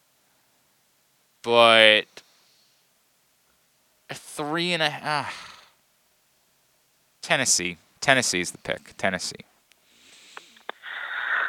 Yeah, it's a tough one. I'm going to go back to the whole Tennessee's secondary is a problem that I've had all year, and I still think they're a problem.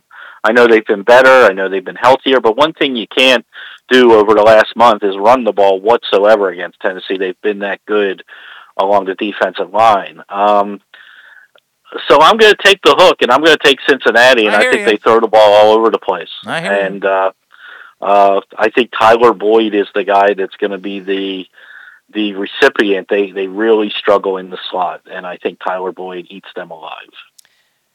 And with that pick by Glenn, John Proctor is eliminated. It's Glenn and Proctor picking Tennessee this week.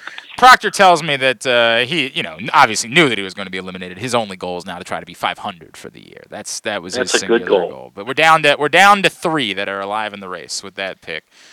Proctor's sitting currently at 84 and 89. So if he goes, I think he'd have to go 6-1. He would only be able to miss one game the rest of the way and still finish 500. All right, your next game, the San Francisco. Well, hold on. Who did Kyle take? He took Cincinnati. So big game for me. It's a big game. Okay. It's a real big game. All right, next. San Francisco 49ers at the Green Bay Packers at 8:15 on Saturday, and you have the Packers favored by 6. Oh, man. 6? Mm-hmm. Hate the number. I think you have to bite San Francisco. You don't want to, but I think you have to bite San Francisco. Oh, damn it. I hate that. I really do believe Green Bay is winning the game, and I really don't think that San Francisco is quite as good as I think there are a lot of people that are starting to get a little carried away about San Francisco, and I get it. Deebo Samuel's a hoot, but they still tried to lose that game last week to Dallas, but 6 points, San Francisco. I'm going to hate myself, but San Francisco. I thought this was the easiest game of the week with this number, the pick, and I took Green Bay. I get that we all like the San Francisco thing, and they're you're going to hear this. They're built, the way they're built is to beat a team like Green Bay where you can run the ball and keep Aaron Rodgers off the field, blah, blah, blah, blah, blah. They got a lot of injuries on the defensive side of the ball last week. I don't know how healthy they are. I don't know which ones of these guys are going to play. But give me in cold weather at home.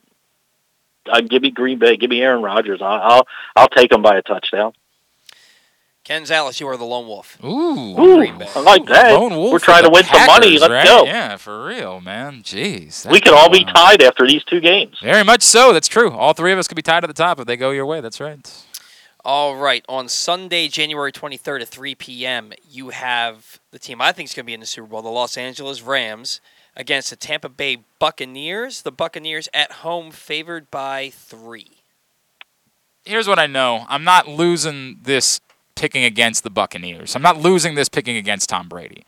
I get it. The Rams look great a week ago, and there's certainly, if Odell Beckham suddenly wants to be Odell Beckham again, that is a wild, wild thing to occur. But I'm not going down in a picks It's only 3 points. I'm not going down in a picks contest in the playoffs picking against Tom Brady. If I pick Tom Brady and lose, life goes on. But I'm not going down picking against Tom Brady. Give me the Buccaneers. So we're going to go 3 for 3 here. Oh, boy. Because just like I said about our beloved Baltimore Ravens, eventually, at some point, the injury bug catches up to you. And I think this is the week. You're going up against a defensive front that's nasty. You're going up against Ramsey, who I assume will travel with Evans most of the game. somebody else has got to step up for Tampa Bay. Have you heard of Cyril Grayson? Have you heard of him, huh? Have you? He hasn't practiced in 2 weeks. Well, piss. There's another guy. Even the back. See, but this is it. Even the backups are now getting hurt. I hear you. I believe they still have Rashad Perriman, Ken. Oh, thank God! Yeah, everybody see him drop that ball right in his hands last week. It was fun. Anyway. I agree with Paul. I said this very early on. I thought the Rams were the best team in the league, and I thought now it looks like all those pieces that they went out and got when they went all in are finally starting to play well and get into and play in within the system. I'll take the Rams to beat the Bucks. All right, it's Glenn and Proctor on Tampa Bay. Oof. Don't care for that. All right, and then what could be the matchup of the weekend? You have the Buffalo Bills at the Kansas City Chiefs at 6:30 on Sunday. Kansas City Chiefs at home favored by 1.5. This is such an obvious pick that I'm afraid you have to get it wrong. The Bills are the better team, man. This is the Buffalo Bills. Let's go Buffalo. And this is the dumbest thing I'll ever do is pick against the Kansas City. It's like picking against Tom Brady. But the Bills are the team. The Buffalo Bills are the pick. It's tough to argue with you. So do it. So I'm not going to. The Buffalo, look, every year, there's just a team, and the Bills look like that team now. It's like they're just clicking. Their defense has been, earlier in the year you could run on them a little bit. That doesn't seem to be the case anymore. We thought the Tre'Davious White injury was just going to devastate them. They haven't missed a beat. And is there anybody playing better than Josh Allen right now? And along the way, by the way, they found a running game in Devin Singletary that just makes them almost impossible to stop on the offensive end. I don't like how even in the blowout last week, I didn't like how Kansas City played.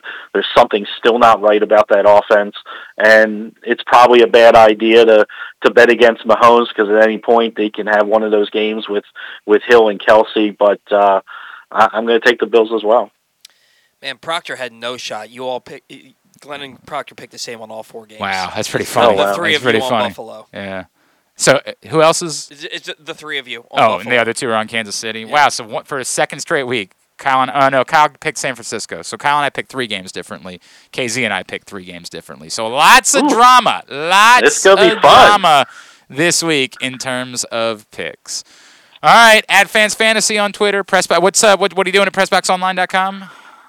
We have tomorrow. We will have our DFS lineups for the weekend. The rankings are out there now if you're still doing like a one and done type league or things like that. And we're getting close to draft season. I got the first 2 articles in the bag that'll come out right after the Super Bowl. All right, very good. KZ, appreciate you, my friend. We'll talk next Thursday for the championship week. Take care, guys. See you, buddy. Ken Zales. PressBox fantasy football expert, PressBox draft analyst, all of those things. Appreciate him hopping on. Today's show also brought to you by your local Toyota dealer and buyatoyota.com. Whether your focus is luxury and comfort, convenience and technologically advanced connectivity, or sporty performance and aggressive styling, we've got the perfect Highlander for you. Check out buyatoyota.com for deals on new Highlanders from your local Toyota dealer today. When we come back in, could there be some significant things shifting in terms of Baltimore hosting the World Cup in 2026? Stephen Goff from the Washington Post joins us next to talk about that. It's Glenn Clark Radio. Duffy's Garage is a family-owned and operated car care facility in beautiful Baldwin, Maryland. An authorized Maryland inspection station and Napa Pro Care Center with ASE-certified techs. Tell them that Glenn Clark sent you and receive 10% off your service with a max discount of $150. You gotta trust where you take your car, so take it to where I take mine. Duffy's Garage in Baldwin. Duffy'sGarageMD.com. From all of the biggest games to the smallest events, make every bet worth your while at MyBookie. Start by doubling your first deposit instantly with MyBookie's first deposit bonus up to $1,000. Double your money before you even place a bet, and all you have to do is sign up and deposit using the exclusive promo code PRESSBOX at MyBookie.ag. If your first deposit is $100, MyBookie adds $100 so you can start with $200 to play with. If your first deposit is $1,000, MyBookie adds $1,000 so you can start with $2,000 to play with. With tons of great games and prop bets to take advantage of this week, there is truly something for everyone. Don't wait any longer. Head to MyBookie today to redeem your double deposit bonus so you can start winning big today. That's promo code PRESSBOX to receive double your first deposit instantly in your account. No hassle, no wait. Bet anything, anytime, anywhere with MyBookie. It's another cold winter here in Baltimore, but this time there's no hot stove to warm you up. Hi, I'm Paul Valley, and while there may be no activity in the world of baseball, I'll still be here every week with my co-host Zach Goodman to give you all the latest in the CBA negotiations as teams look to get back on the field in time for spring training. You can watch us live every Saturday from 10 a.m. to noon at youtube.com/PressBoxOnline or Facebook.com/PressBoxSports and listen at PressBoxOnline.com/radio. So tune in every Saturday from 10 a.m. to noon for the latest in baseball coverage right here on the Bat Around. Glory Days Grill's winter seasonal menu is back with comfort classics like their house-made meatloaf and short-rib grilled cheese. It also features the center-cut sirloin with grilled shrimp, the char-grilled pork tenderloin, grilled meatloaf sandwich, smoky thigh wings with Alabama barbecue sauce, and a Brussels and bacon appetizer. All of these items pair well with Devil's Backbone 8-Point IPA or their anniversary IPA brewed by Devil's Backbone. And try their seasonal cocktails, Blood Orange Bourbon Cider, Apple Ginger Mule, and Captain's Hot Cider. Find out more and get your order in today at GloryDaysGrill.com. Great food, good sports. Window Depot Baltimore provides the highest quality Pro-Via windows, doors, and siding for all budgets. The best is finally affordable. Call them today for a free in-home consultation at 410-941-3499. They also offer Zoom and FaceTime consultations in an effort to practice social distancing. A proud sponsor of the Tyus Bowser Show, you can find out more at WindowDepotBaltimore.com. We can't imagine why you'd want to, but you can watch GCR live. It's at Facebook.com/PressBoxSports. And try to guess whether these guys are wearing any pants. Mobil 1 full synthetic motor oil helps extend engine life. Visit your local Jiffy Lube service center. Ask for Mobil 1. Some news yesterday in the Washington Post from Stephen Goff, who's about to join us here, about the Washington's bid to host the 2026 World Cup, but the serious impact it might have on Baltimore's bid to host the 2026 World Cup. And I think something that would improve those chances, but we're going to let him explain that right now. Joining us now, an authority on all things American soccer and soccer in general, he is Stephen Goff, Mr. Soccer Insider from the Washington Post, and he's with us here on GCR. Stephen, it's Glenn and Paul in Baltimore. It is really good to chat with you, man. Thank you for taking a couple of minutes for us this morning. My pleasure. Great to join you. Am I right in parsing through all of this? Yes. Okay. All right. There we go. It would seem as though if Baltimore, just by the nature, look, I obviously love Baltimore, and I think very highly of all of it. But just the nature of being Baltimore, if it was thought of as a long shot, would it not be greatly improved should these two bids end up coming together and making it a joint Baltimore-Washington bid with M&T Bank Stadium being the host stadium? Absolutely. On its own, Baltimore is a long shot. You just look at the numbers and you look at the city's bidding, for a world event. Baltimore would have a tough time cracking into that list of 10 or 11 U.S. cities that will host matches in 2026.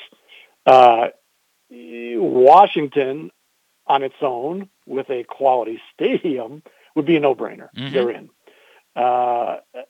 So Washington does not have a quality stadium. No, believe it or not, what a stunner that was, by the way, Stephen. What stunning news that was, that maybe people weren't enamored with FedEx Field. Yeah, exactly.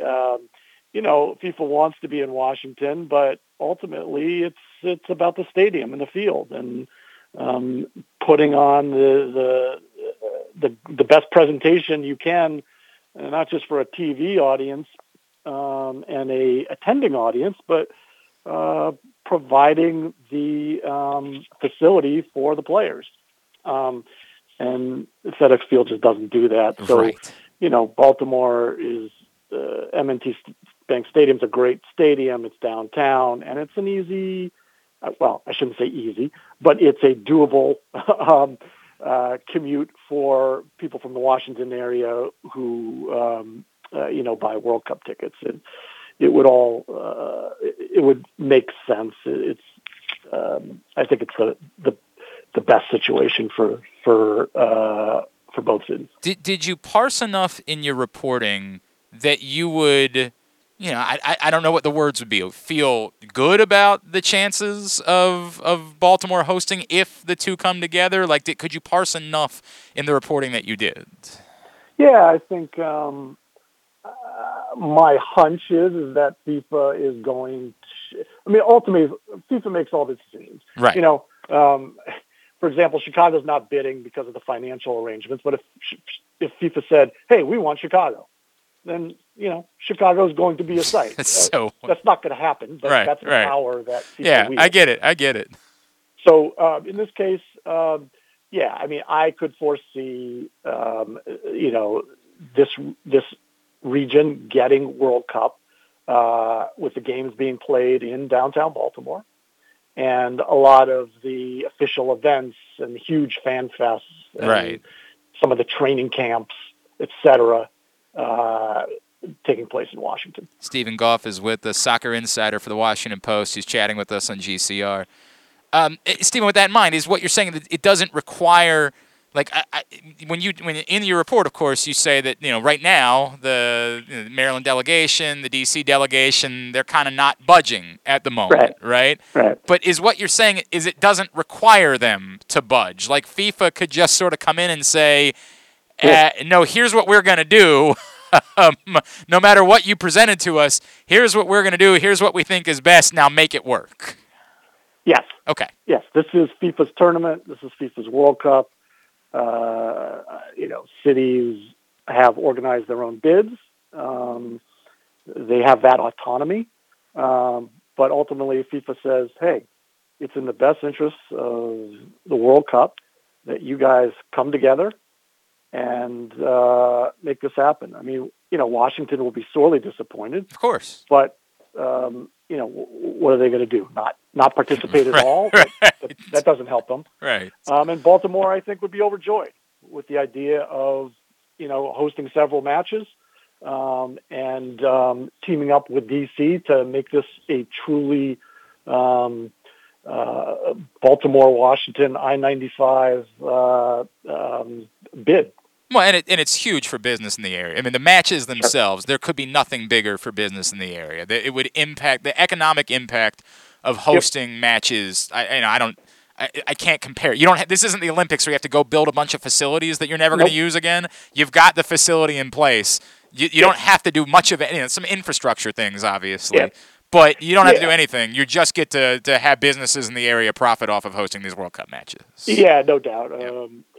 Given the location of the Baltimore Stadium, you're talking about a huge benefit for the hotel industry, the restaurant industry, any kind of business in and around the city. And then you look at the the ramifications of being in the world spotlight. This is the biggest sporting event in the world, and people will watch matches and they will see Baltimore on their TV several times. So it's a huge benefit for the city in many ways that you can quantify and also just in perception. Look, and I do know, Stephen, in doing the little bit of reporting that I've done, that it would be disappointing, like what Baltimore has wanted, the area colleges, it's quite lucrative to be chosen as a training site, right? Like it's a good thing to be selected. And if they miss out on that, that's going to be a bummer, but it's way better than missing out on everything. It's way better than not getting anything at all and being left out in the cold, even if the training sites end up all being down in D.C., whereas it's just the matches in Baltimore. Yeah, ultimately, teams choose where they want to be. So when teams qualify for the World Cup, they send over delegations in advance. And they say, hey, we like being here. We like the privacy and the security of this location. Or others might say, look, we want to be in a city, to benefit the players. So it comes down to the teams. Each city proposes venues for training camps, and then from there, teams typically select where they want to be over the period of the tournament. So there would still be that opportunity. It wouldn't just be FIFA saying, no, you're going to do all your training in D.C. The countries would have their choices of where they'd want to go. Yeah. I mean, being the nation's capital, Washington would still have a role. Sure. With galas and festivals, and they would turn the mall into a giant fan fest for watching matches every day. It's also it's at the 250th anniversry of our country. Yep. So that'd be a big part of it as well. I think there'll be some egos bruised by games not being played inside the DC Beltway, but the reality of the stadiums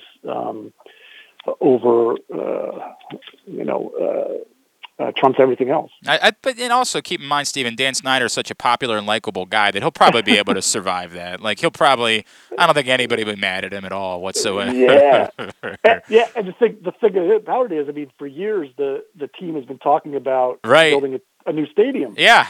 And that hasn't happened, and because of those delays, there won't be anything ready for a 2026 World Cup here in DC. So they will miss out on the World Cup. It's funny you say that, Steven, because that was one interesting part of your report that I was looking into, like the lease being 2027. There's no way this forces action quicker. That they say, hey, we'll build a stadium that's ready by 2026, even if we know the football team or whatever that the hell they're going to be called moving forward. Even if they can't play in it until 2028 or whatever. There's no chance this forces someone's hand, or it's just too impractical to think that when they've got to make an announcement soon, they could be waiting on a decision for a stadium to be built. Yeah, no, I mean, sure. If tomorrow the football team announced we have struck a deal with, Loudoun County, Virginia, right, to build a stadium, and it'll be ready in 3 years. It just doesn't make much practical sense since the football team can't play there. I think that's a non-starter at this point. I get that. Do we know any more, Stephen Goff, just another minute or two here on Glenn Clark Radio, do we know anything more about the timeline for announcement, like for when? Yes. Okay, what's the timeline right now?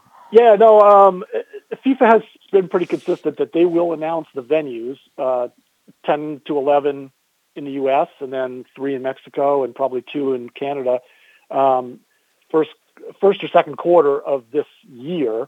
To be more specific, I'm getting the sense they will announce in early May. Okay. So that's coming up pretty soon, and there'll be some obvious choices like L.A., New York, Dallas, places like that. There's places, Baltimore, Nashville, Kansas City might very well make the cut as well. And then the other thing I had for you is we get back in the World Cup qualifying next week, right? There's still a whole nother World Cup before we get to 2026. Yeah. You think there's any reason at all to be nervous, apprehensive for American soccer fans as we get back into qualifying? There were some really good moments, and then there were some not so great moments. They're a very good place right now. These next 3 games, 2 of them are at home against teams that are lower in the standings. The other one is Canada. Canada is very good, but the travel obviously is easy. So, this is the time for the U.S. to take care of business. They wouldn't clinch a spot in the next week or two, but they'd be on the brink of it. If they stumble, however, in any of these games, if they lose any of these games, then they're looking at a tough set of matches in March to clinch a spot. So the anxiety will certainly rise if they do not earn between 7 and 9 points in these next 3 games. And I know that they should, but I've watched a lot of U.S. soccer over the years, Stephen, and I just can't help but have that sort of anxiety that I as someone who's admittedly a fan, I have some amount of concern. Definitely some concern. This is a very young, very talented group. So hopefully they've matured enough to take care of business the next few matches. I hope that you are right about that. At Soccer Insider on Twitter is how you follow him. Of course, WashingtonPost.com, where he is very much an authority about all things soccer in this country. Stephen Goff, really appreciate you taking a couple of minutes for us this morning, sir. Let's do this again down the road, all right? Definitely. Anytime, guys. Stephen Goff from the Washington Post. Yeah, everything about it comes off as good news, man. Everything about it comes off as very much improving the chances. The biggest issue the Baltimore faces is frankly being Baltimore, and that's not. You guys know I love Baltimore. I think I love this place, and the reality being there's major markets surrounding us that are really desirable markets with huge international populations and obvious choices. He didn't mention among the obvious choices Philadelphia, but Philadelphia is very much a great soccer community that has hosted big soccer events over the years and, would seem to be an obvious choice as well. So, in a way, Baltimore was always up against it. Right to push, right to pursue, and try to prove the case, and even being in the mix is good, but Baltimore was always up against it. Stephen Goff, who's very plugged in, says, yeah, I think there's a real chance. I think there's a real chance that this makes it work. That Dan Snyder being such a boob, being just the worst owner in the history of professional sports, has screwed Washington out of the chance of hosting matches because how could FIFA possibly look at, as was pointed out in his report alone, the railing collapse at the end of the season, the random sewage leaks at the stadium during the year, and the stadium's an abomination to begin. Before those things were happening, it was an abomination of a game day experience. It's just the sight lines are awful. It's just weirdly constructed. It's a terrible place. It's in the middle of nowhere, and it's not like Dan Snyder built the stadium. Let's be fair about that. Jack Kent Cooke was the owner when the stadium was built. It's separated from public transportation. There's nowhere for fans to go after the game. There is no reason for anyone with a brain within the FIFA delegation. I get that there will be some of you that would say, yeah, but it's not about their brains. It's about who's greasing their pockets. This is FIFA we're talking about. I understand, but let's pretend it's on the up and up. There would be no reason for anyone with a brain to look at that place and say, that's where we want to host our huge international sporting competition. That's the joint. So it's not stunning that Stephen Goff would report, yeah, they didn't love it. They didn't love it. And it immediately opens the door because they could say, look, Baltimore's not that far away. There's a wonderful downtown stadium. There's a wonderful location there to host the matches. We could still involve D.C. in some sort of way, as he pointed, doing this sort of festival on the National Mall and putting up, big screens or whatever, that was the thought that, if Baltimore missed out on the matches, those are the things that might come to Baltimore. So you just flip-flop the two.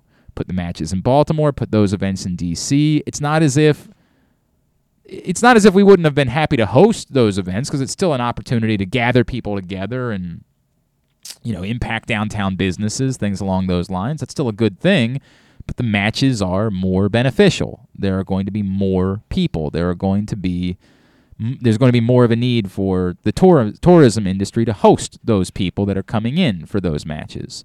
Even if it's Ecuador and Turkey, it's going to be a bunch. I don't know if it's going to be 73,000, but it'll be 50 some, whatever it'll be. It'll be a lot of people that will want to come watch that match, and a lot of people that will just choose to watch it here and buy tickets because it's the World Cup and it's your chance to experience the World Cup in your home city, even though you don't give a lick about the teams that are involved. Yeah, I'm not a soccer fan, and I if I could afford it, I'd consider going. Yeah, I mean, I am a soccer fan, obviously, and it's a weird spot for me, right? Because I'd want to go. No matter who it was, I'd want to go. There would certainly be. I mean, like if Italy was involved, I would pay an extraordinary amount of money to be able to go. If the U.S. was involved, holy hell, right? Like I'd take out a loan in order to be able to go. I'd think of, like if it was. I'm trying to think of who. I guess presumably the Canada matches would be in Canada. If it was, Uruguay and Greece, I'd still pay money to go to that. I wouldn't just say, hey, I'll try to get a credential and go. I would pay money to go watch an Uruguay-Greece World Cup match in Baltimore. It'd be a big deal for me. So, this is good news. Now, it doesn't guarantee anything. It doesn't, and it could, again, this is the unfortunate part, the part about, whose skid's getting greased, right? Like, maybe despite all of that, somebody in Washington comes along and says, boy, you don't like the stadium right now, but would you like the stadium for $10 million? That, unfortunately, I wish I could say that stuff didn't exist. I wish I could say I didn't have those fears, but I do. This FIFA we're talking about. I mean, they're doing a friggin' World Cup in Qatar. How would I possibly not have those fears? But Stephen Goff's a plugged-in person. Like, he is very plugged in. What he's reporting, it's because he knows it to be true, and I'm willing to take him at his word that this is a very positive development, that Dan Snyder's incompetence is the best thing that could ever happen to Baltimore in terms of the chances of hosting the World Cup. That it might never happen again. It might very well be that by the time the U.S. is back in the mix, Dan Snyder is no longer the owner of the Washington football franchise. They have things humming along down there, and Baltimore could never, be in this scenario. But we just so happens to luck out that right now Dan Snyder is a boob, and because of it, Baltimore could end up benefiting. Bless you, Dan Snyder, for being so bloody incompetent. Thank you for having the most unbelievable abomination of a stadium. Thank you for giving us this chance. Today's show also brought to you, John from Little Rock. If B-More gets a World Cup game, I'm definitely coming up for that madness. Yeah, I mean, of course, if you care about this place and you're a soccer fan, and John's a huge soccer fan, so that makes all the sense in the world. Are they going to take Rose out of M&T since the pitch isn't wide enough for FIFA regulations? There was another thing that was brought up in Steven's report yesterday, that Baltimore is one of the stadiums where what would be required is the easiest to pull off. And I don't know exactly why that is. Like, I don't know what is unique about, how they can do that. I don't know if it's because there's some of those bleachers in the end zone and they can, I don't know. I just don't, structurally, I don't have the engineering knowledge to understand why Baltimore is viewed as one of the more, the easier sites of the American stadiums to try to get to FIFA regulations. But that was one of the things in Stephen Goff's report, is that, like, Baltimore, one of the good scores for M&T Bank Stadium was it was not considered to be all that difficult to make whatever changes were necessary in order to pull that off. So M&T Bank Stadium's hosted professional soccer matches in the past. Has hosted international soccer matches. Yeah, they hosted the fields are different? For the World Cup standards, yeah, FIFA has a different field. By the way, this is the dirty little secret about soccer, is that, like, it's not a standard pitch everywhere, right? Like, it's not. And sometimes comically so. Like, in some of these pro leagues where I think there was a story that, like, a few years ago, there was in the women's pro league, they were playing games at a minor league baseball stadium in, like, Rochester, and it was almost comical how bad the field was in that spot. But not every field is made equal in the sport of soccer as a whole, right? Like, it's a weird... It is weird. But it's baseball, right? Baseball is the exact same way. Not every field is made equal. FIFA has certain standards that are different than other people's standards for a World Cup field. FIFA also, for example, requires natural grass for the World Cup. So there's just certain things that you have to do in order to be able to... And in some places, as simple as you're going to grow a grass field and you're going to wheel a grass field in that summer for when you host the World Cup, right? Like, that's just the way it's going to go. Mm-hmm. So there's a bunch of different things that you got to get taken care of, but for whatever reason, according to Stephen Goff, M&T Bank Stadium is considered one of the places where that's less of a problem than other stadiums where it's more of an issue getting the field to regulation and getting grass in, things along those lines. Right. I don't, unfortunately, I am just not an expert in that. That's not my strength. Not my strength. I can't comment on it today, but apparently that's something that they think they can do in Baltimore.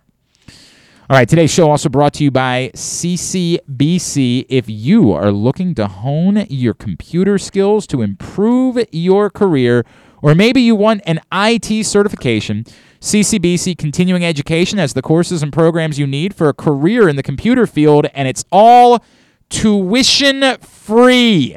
From the basics to specialized training, we have the classes you need, from hardware to programming to cybersecurity and so much more. It's your choice. It's your career. Call 443-840-4700 or visit ccbcmd.edu/computer training. We'll come back in, get a tidbit, get two-bit to wrap it up. It's Glenn Clark Radio. Sports fans, the wait is over. The all-new FanDuel Sportsbook is now open at Live Casino and Hotel in Hanover, Maryland. This is your chance to win big right in your own backyard. Bet on every sport with self-service kiosks and watch all of the action from the best seat in the house. Make every moment more at the all-new FanDuel Sportsbook at Live Casino and Hotel in Hanover. Please play responsibly. Gambling problem? Please call 1-800-GAMBLER or visit mdgamblinghelp.org. That first sip. That first bite. Start your day off right with a delicious breakfast at Royal Farms. Choose from a fantastic selection of fresh Royal Farms breakfast sandwiches and top it off with a rich hot cup of the freshest coffee in the world. At Royal Farms, breakfast is available day and night. It's the freshest breakfast in the world. Real fresh, real fast. Royal Farms. Duffy's Garage is a family-owned and operated car care facility in beautiful Baldwin, Maryland. An authorized Maryland inspection station and Napa Pro Care Center with ASE-certified techs. Tell them that Glenn Clark sent you and receive 10% off your service with a max discount of $150. You gotta trust where you take your car, so take it to where I take mine. Duffy's Garage in Baldwin. Duffy'sGarageMD.com. The latest issue of Press Box is available now, and it's our very special annual Best of issue. On the cover, we celebrate Justin Tucker as our Mo Gabba Sports Person of the Year, honoring his historic on-field achievements, but also the unprecedented relationship he shared with Baltimore. Inside, we recognize the top people, performances, and moments of 2021, including Cedric Mullins' incredible season and the dominance of local Paralympic athletes. Press Box is available for free at over 500 area locations, including 60 Royal Farms stores. And you can always find the entire edition, as well as the best daily coverage of the Orioles, Ravens, and Terps at PressBoxOnline.com. The biggest pro wrestling stars today and all time all have one thing in common. You've heard them on Jobbing Out. Matt and Nick Jackson, the Young Bucks. Thanks for having us, man. Appreciate it. The great Kurt Angle. Thanks for having me on the show. I appreciate it. Matt Riddle. Yeah, man. Thanks, man. The champ, Drew McIntyre. Oh, thank you for having me. The great Ron Simmons. Damn. Keith Lee. Appreciate you guys having me, man. Bill Goldberg. My pleasure. Charlotte. Thank you so much for having me. Mick Foley is with us. This is the greatest name for a wrestling show I've ever heard. MJF. I'm glad you're happy I'm on this show because I'm freaking miserable. Le champion! Chris Jericho. Le champion. AJ, Aaron, Brandon, and Glenn are talking pro wrestling every week on Jobbing Out. Find it at PressBoxOnline.com/radio, iTunes, and SoundCloud. Stay tuned. Your chance to win $1 million is coming up. Probably not from us. You're listening to Glenn Clark Radio. All right, winding down for a Thursday edition of the program as we are getting ready to get out of here. I'm making picks with Stan the Fan a little bit later on today on Facebook Live. Today's show has also been brought to you by you know what? I can just save that. I'll make it Tidbit. Tidbit is brought to you today by Live Casino and Hotel. That's where Rita and I are going to be on Sunday, 3 o'clock. You'll be able to hang out with us. If you got questions, there's so much that we're doing here on Sunday. The simple point is for you to come hang out, check out the FanDuel Sportsbook at Live Casino and Hotel, the sports and social establishment. It's unreal. I mean, it's just unreal. The food's amazing. All the screens. They've got tables. They've got a bar area. They've got reclining seats for you to hang out and watch the games. They've got, like bar games you can play, big giant foosball table, bowling, skee ball, bubble hockey, things along those lines. And then, of course, they've got casino games that you can play as well. But you can bet on all the games. They're up to 50. I saw some of the new self-service kiosks that have been opened up. Just an amazing, amazing facility. We want you to check it out. We're going to be there doing some entertaining during commercial breaks and, telling you about bets that we're making. And we've got giveaways that we're going to be doing during the commercial breaks. And then on top of that, we're going to help you out if you've got questions about betting. If you're someone who's wanted to get into betting, who's interested in it, and you're just sort of embarrassed to say, but I don't really know what I'm doing, no problem. No problem. We are going to help you out with that. So come hang out with us this Sunday for the Rams-Buccaneers game, 3 o'clock. We'll be at Live Casino and Hotel in the FanDuel Sportsbook in Hanover, Maryland. Looking forward to seeing you there. What you got for tidbits? All right. Jamar Chase had the second most rookie receiving yards of all time in 2021, tallying 1,455 yards on 88 receptions, trailing only Bill Groman, I guess that's how you pronounce it, who had 1,400. I don't know. Bill Groman, sure, who had 1,473 yards in a 14-game season in 1960. Genuinely don't know who that is. I don't either. That's why I didn't include him in the trivia question. Chase's 13 receiving touchdowns are also second all-time for a rookie. Since 1998, only 4 other rookies have recorded at least 1,300 receiving yards. Who are they? 4 other rookies have Justin Jefferson, of course. Justin Jefferson, 1,400 in 2020. I'm trying to think of who had monster rookie seasons. Calvin Johnson. No. How about Randy Moss? Randy Moss, 1,313 yards in 1998. How about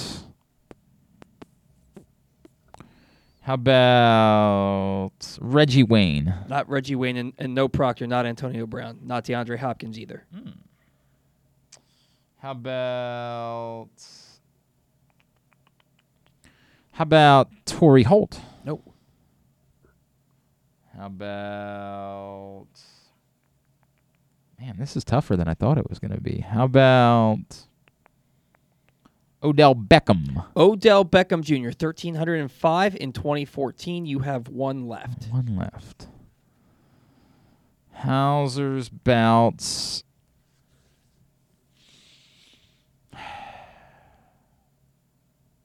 Julio Jones. No.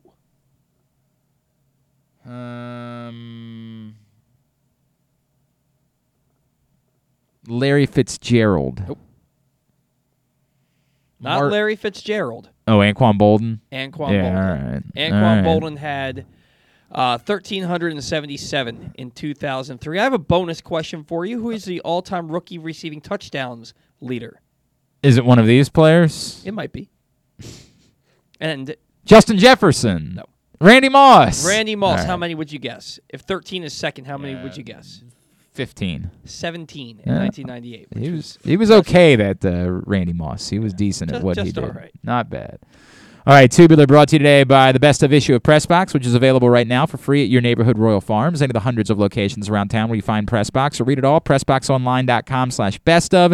It is, of course, our Best Of issue celebrating Justin Tucker as our Mo Gabba Sports Person of the Year. Go pick it up right now, the Best Of issue of PressBox. All right, here's what's coming up totally tubular-wise this evening. As I mentioned, Towson at home against Charleston, 7 o'clock on Flow Hoops. The Maryland women are at Ohio State at 6 o'clock on the Big Ten Network. Brenda Fries will not be with the team as her dad unfortunately passed away earlier on this week. Thoughts with Brenda Fries and her family. Big Ten Hoops tonight, Purdue and Indiana at 7 o'clock on FS1. The rest of the college basketball, find at glennclarkradio.com. Australian Open coverage continues tonight on ESPN2. Unfortunately, the match of the year is tonight, and it's Berrettini-Alcaraz, and I'm not sure. I haven't looked at the schedule. I was assuming that was going to be a primetime Australia time matchup, which means it would be happening at 3 a.m. when no one could see it here in America, but I just wanted to confirm that because it just seems like that would... Oh, no, it's the third match on. It's not part of the night session, so you'd have to be up late. You'd have to be up, past midnight, but I'm telling you, that is match of the year type of material. Carlos Alcaraz and Matteo Berrettini tonight at the Australian Open. Naomi Osaka's in action overnight. Rafael Nadal's in action overnight. we're getting to that point where Madison Keys in action, Seb Quarters in action. It's a pretty good night. At the Australian Open. As far as everything else, totally tubular wise, oh boy, I just lost where I was. I'm sorry, that's my fault. I blame no one. Well, I blame Kyle still. That's weird, but in general, I tend to still blame him.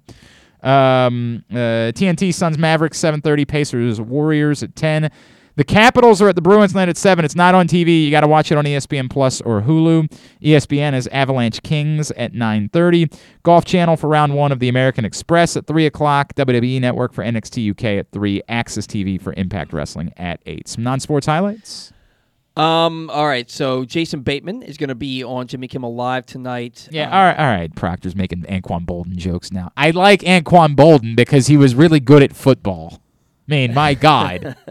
People act like it's weird that I was a big Anquan Bolden guy. Like, I don't know if did you see him? He's Anquan Bolden. Like, it's weird. You know what's weird is when somebody's obsessed with someone who's not good. Like, most that's beloved weird. 850-yard receiver in Ravens history. Yes, he was not. He didn't put up video game numbers in Baltimore because they didn't run an offense like that. He was effing unbelievable. He was really good. So weird. On the Tonight Show with Jimmy Fallon, Will Forte and Jennifer Coolidge are going to be there. Jersey Shore Will Forte family. is hosting SNL this weekend. Oh, well, there you go. You're doing my job for me for tomorrow Yeah, night. don't forget. I always miss. Yeah, don't forget SNL. that. It's Will Forte and Maneskin is the musical act. Well, all right then. Jersey Shore family I vacation. tonight at 8. Like them. They have this song that's totally in Italian. Oh, really? And I really dig it. I really dig it. I think I've heard a song from them and enjoyed it. So. Yeah, and they've kind of broken in America, and they're like they're becoming a. I think they did a cover of an old R&B song called "Beggin'," and that was popular on the. I'm begging you. It's a great song. I actually like Maneskin a great deal, but I'm telling you, this song is entirely in Italian. It won the Eurovision Song Contest, which is apparently a huge deal in Europe, and I know nothing about it. But they made a movie about it on Netflix last year. Will Ferrell was yes, hysterical. correct. I know nothing. I'd never watched that film. I didn't even know that was a real thing. It's a real contest, and it's Wow. a really big deal. I had no idea. It's a really big deal I over thought there. Will Ferrell made it up. No, it's a huge deal, and they won it. And so I was like, because everybody started talking about this band Maneskin. I'm like, I gotta hear it. And I heard the song. It's entirely Italian. It's a banger and a half. I don't know any of the words. I couldn't be more into it. It's a damn great I have to song. listen to it on my yeah, way it's home. really good. Go watch Eurovision if you haven't seen it on Netflix. Go watch Yeah, it. it's one that I've meant to watch. I've sort of. Will Ferrell, I'm not trying to say he's become Adam Sandler to me, but there's been a down period for Will Ferrell where it's pretty ridiculous in the best way. All right. I think you'd enjoy it. And then Peacemaker episode 4 tonight on HBO. Oh yeah, Max. I really do need to watch that. Yeah. Ziti E. Buoni. I should probably be better since my family's Italian. I should probably be better at this, but I'm not. For Maneskin, my God, it is a banger and a half, and this was the winner of the competition. I'll try to.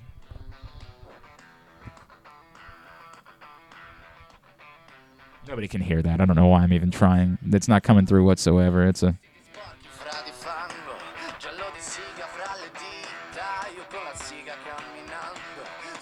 Telling me you don't feel that? That's a banger, man. It hits. When the hook hits, no idea what he's saying, but I'm all in, man. Yeah!